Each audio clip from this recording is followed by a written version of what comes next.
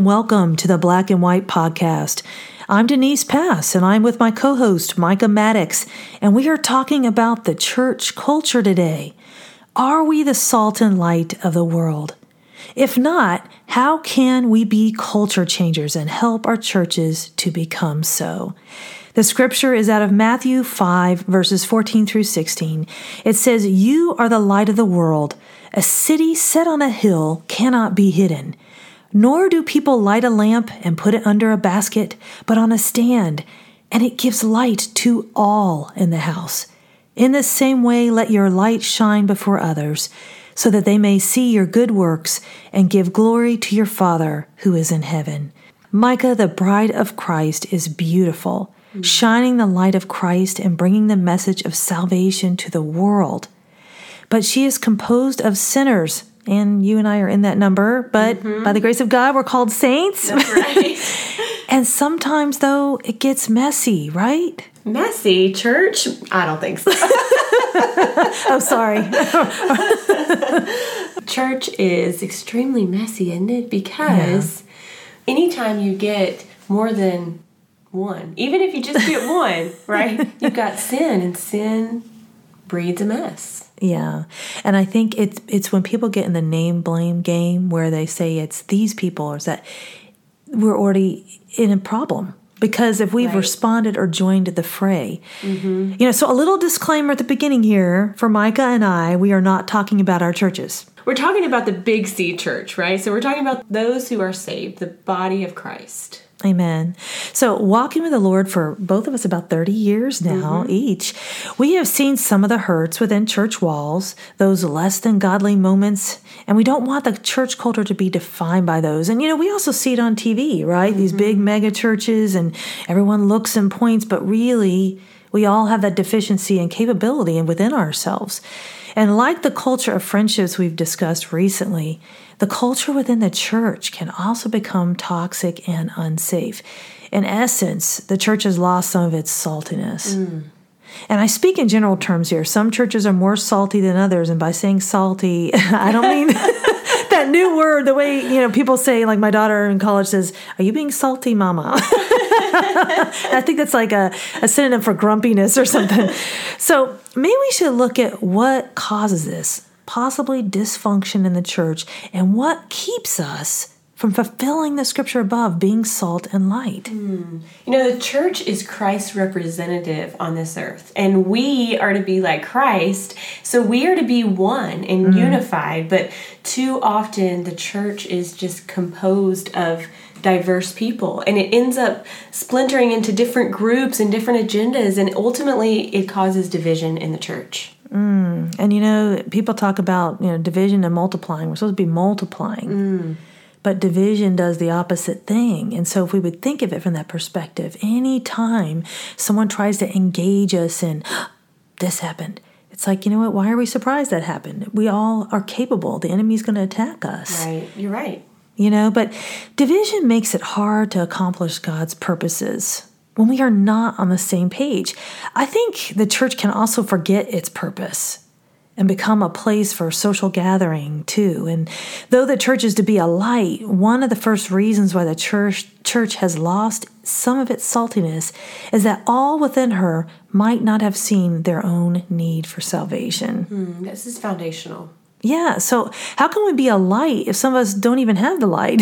Right? Being a light is not just doing good works or being nice. It's all about a radical transformation that fills us with passion and compassion for those around us. We can't contain it. We have to share this love that has so changed us. It affects all we do. I think sometimes people have not truly tasted of salvation, or are backslidden, lukewarm. I've been there too. And church becomes an occupation. We know we are to help others and meet for Bible study, but sometimes those become dry duty instead of this growing relationship with God where we pursue Him and want others to see how good He is. There could be so many reasons for this in the church. It might have to do with teaching from the pulpit, or the discipleship, and I'm not trying to point fingers, or even just the church members themselves. We can set a buffet table, but all do not choose to join. Yeah, Denise, what you're describing here is religion, right? Yeah. We know what to do and we follow these rules, but that is not a relationship. Rules do not equal relationship. When churches continue the acts that churches are supposed to do without the fervency or true love for God in their hearts, that's not being salt and light in this dark world. Yeah, that's so true. And it's so easy to forget. I think it was so simple. Go and tell the good news. Right.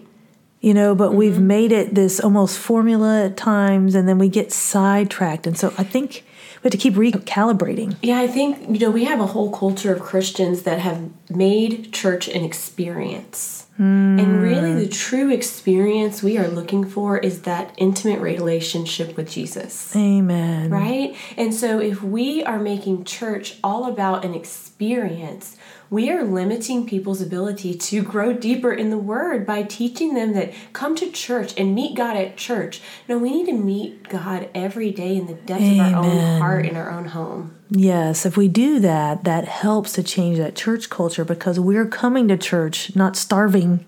Right. Hangry. Right. You are right. And to be clear here, we are not hurling stones, as we have had our own moments of not being filled with passion for Christ and His people. It's at those moments, even as a worship leader, where I will be, Lord, help my heart. Oh God, you have to press through because we have this flesh. But we're hoping, though, to stir some self-examination in the church and in its members. Are we being salt and light of the world? What does that mean? And if we aren't, then why? So sometimes people aren't saved, and sometimes people can become lukewarm. But what led to those things? What in the church culture inhibits the church from being the salt and light of the world? There are several factors in different parts of the body of Christ that might succumb to any of these. And I think the influence from the world, which can make us give excuses, and it dumbs down our faith, right? Yeah. It ultimately, sin is deceitful above all things, and lust, when it's conceived, brings forth sin. And then our eyes are blinded, so we don't see the need for God that we truly have. And we try to become satisfied with other things when truly God is the only one. Him and His forgiveness is the only thing that can satisfy our soul.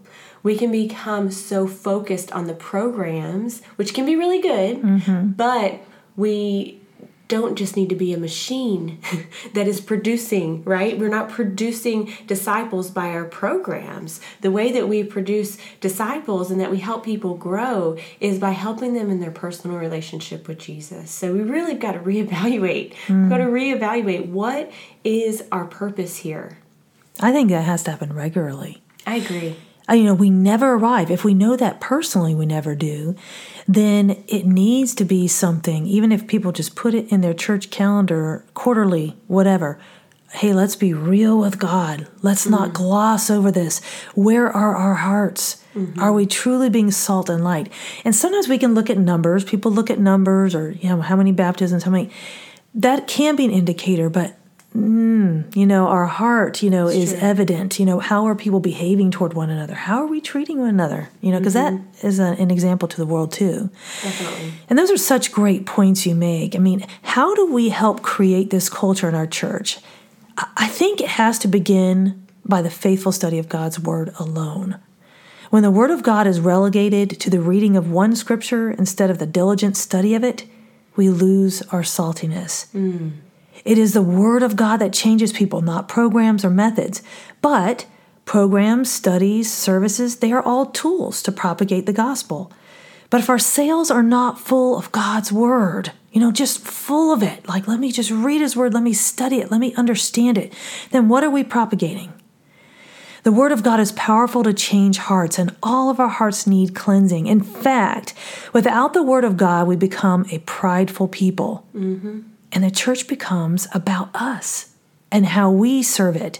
When the church lacks time in the Word of God corporately and individually, she also lacks humility, the hallmark characteristic of our Savior, which leads to backbiting, competition, and ugly behavior in the church.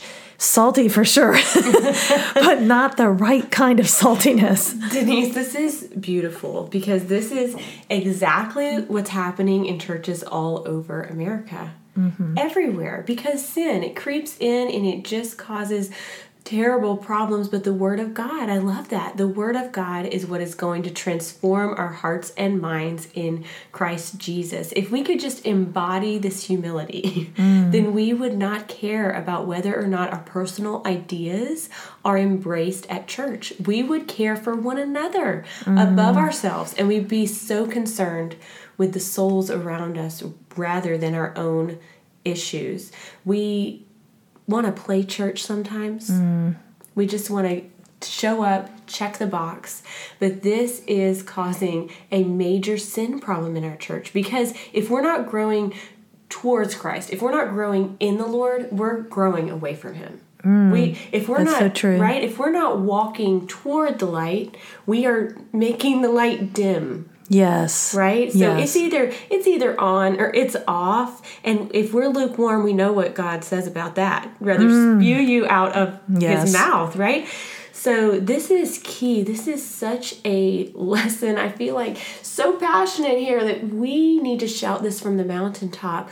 We've got to humble ourselves and pray. If my people will do that, then they will hear from heaven. Then they will begin to grow. Then they will have a sweet intimacy with the Lord. But unless we are willing to look into God's Word, study it deeply for ourselves throughout the week, then come together in corporate worship and celebrate what we already have been doing, we're missing it if we don't do that. Well, I just think what you said is so key, because if we call our sin what it is, instead of making excuses or feeling like this self-righteousness as we campaign against one another in the church, I think, that's what it is. It's evil.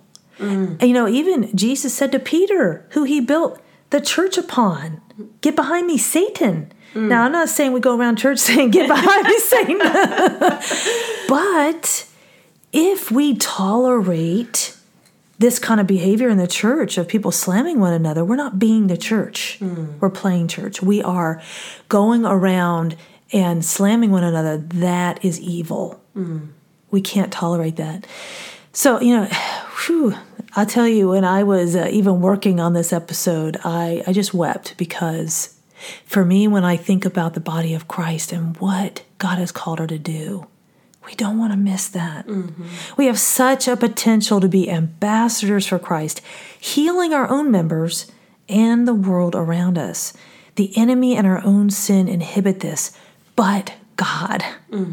God will complete the work He's begun in the church. We're pointing out some of the flaws. That's what we're supposed to do. We're supposed to call out our sin so that we can work toward that redemption. But God's already paid it all, and He's going to complete it. And so I've seen so much hurt in the church and experienced so much of it myself. It comes down to each part of the body doing their part. When we see some of the obstacles that prevent us from being salt and light, we can repent. That will turn the tide and forgive. Even when the other party doesn't, it doesn't matter. His glory is what matters.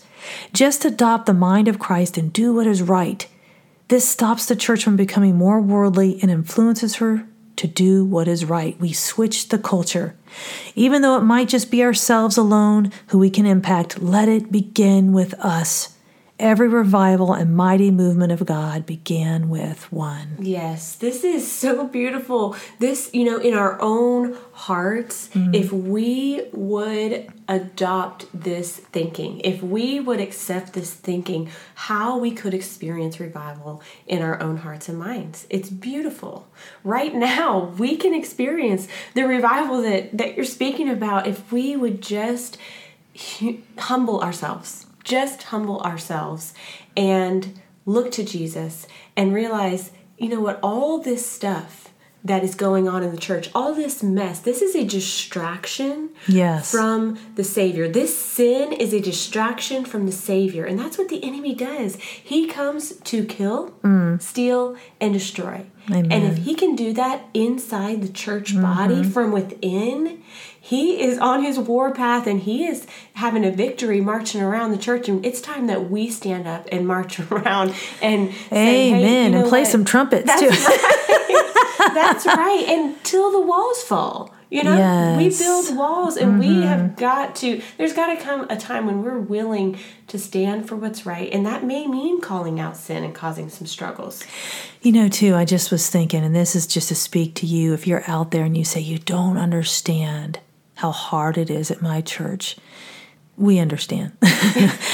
we know because we see it. It's easy to get discouraged. And when people are offended, if you're offended today, lay it down. It's to a man's glory to overlook an offense. And, you know, ultimately, we're part of that problem in the culture if we hold on to things. And it is hard. I'm not saying it's because it's our flesh. But the more we say, I want to be that salt and light, and we can't be that light if any darkness is in us. And so I just want to encourage you, if you're discouraged today, we get it, we know, and we also have to work in our own hearts to say, let us be that salt and light individually so that we can corporately be that. Yes. The raw truth today is when we are not in God's word, we hide the light of Christ from the world. The radical grace is our own imperfections help us to give grace to others so the church does not lose its saltiness. And the real hope is the church is not perfect, but her Savior will complete the work he has begun in her. You've been listening to the Black and White Podcast, where we filter life through the Bible and live life in the freedom of truth.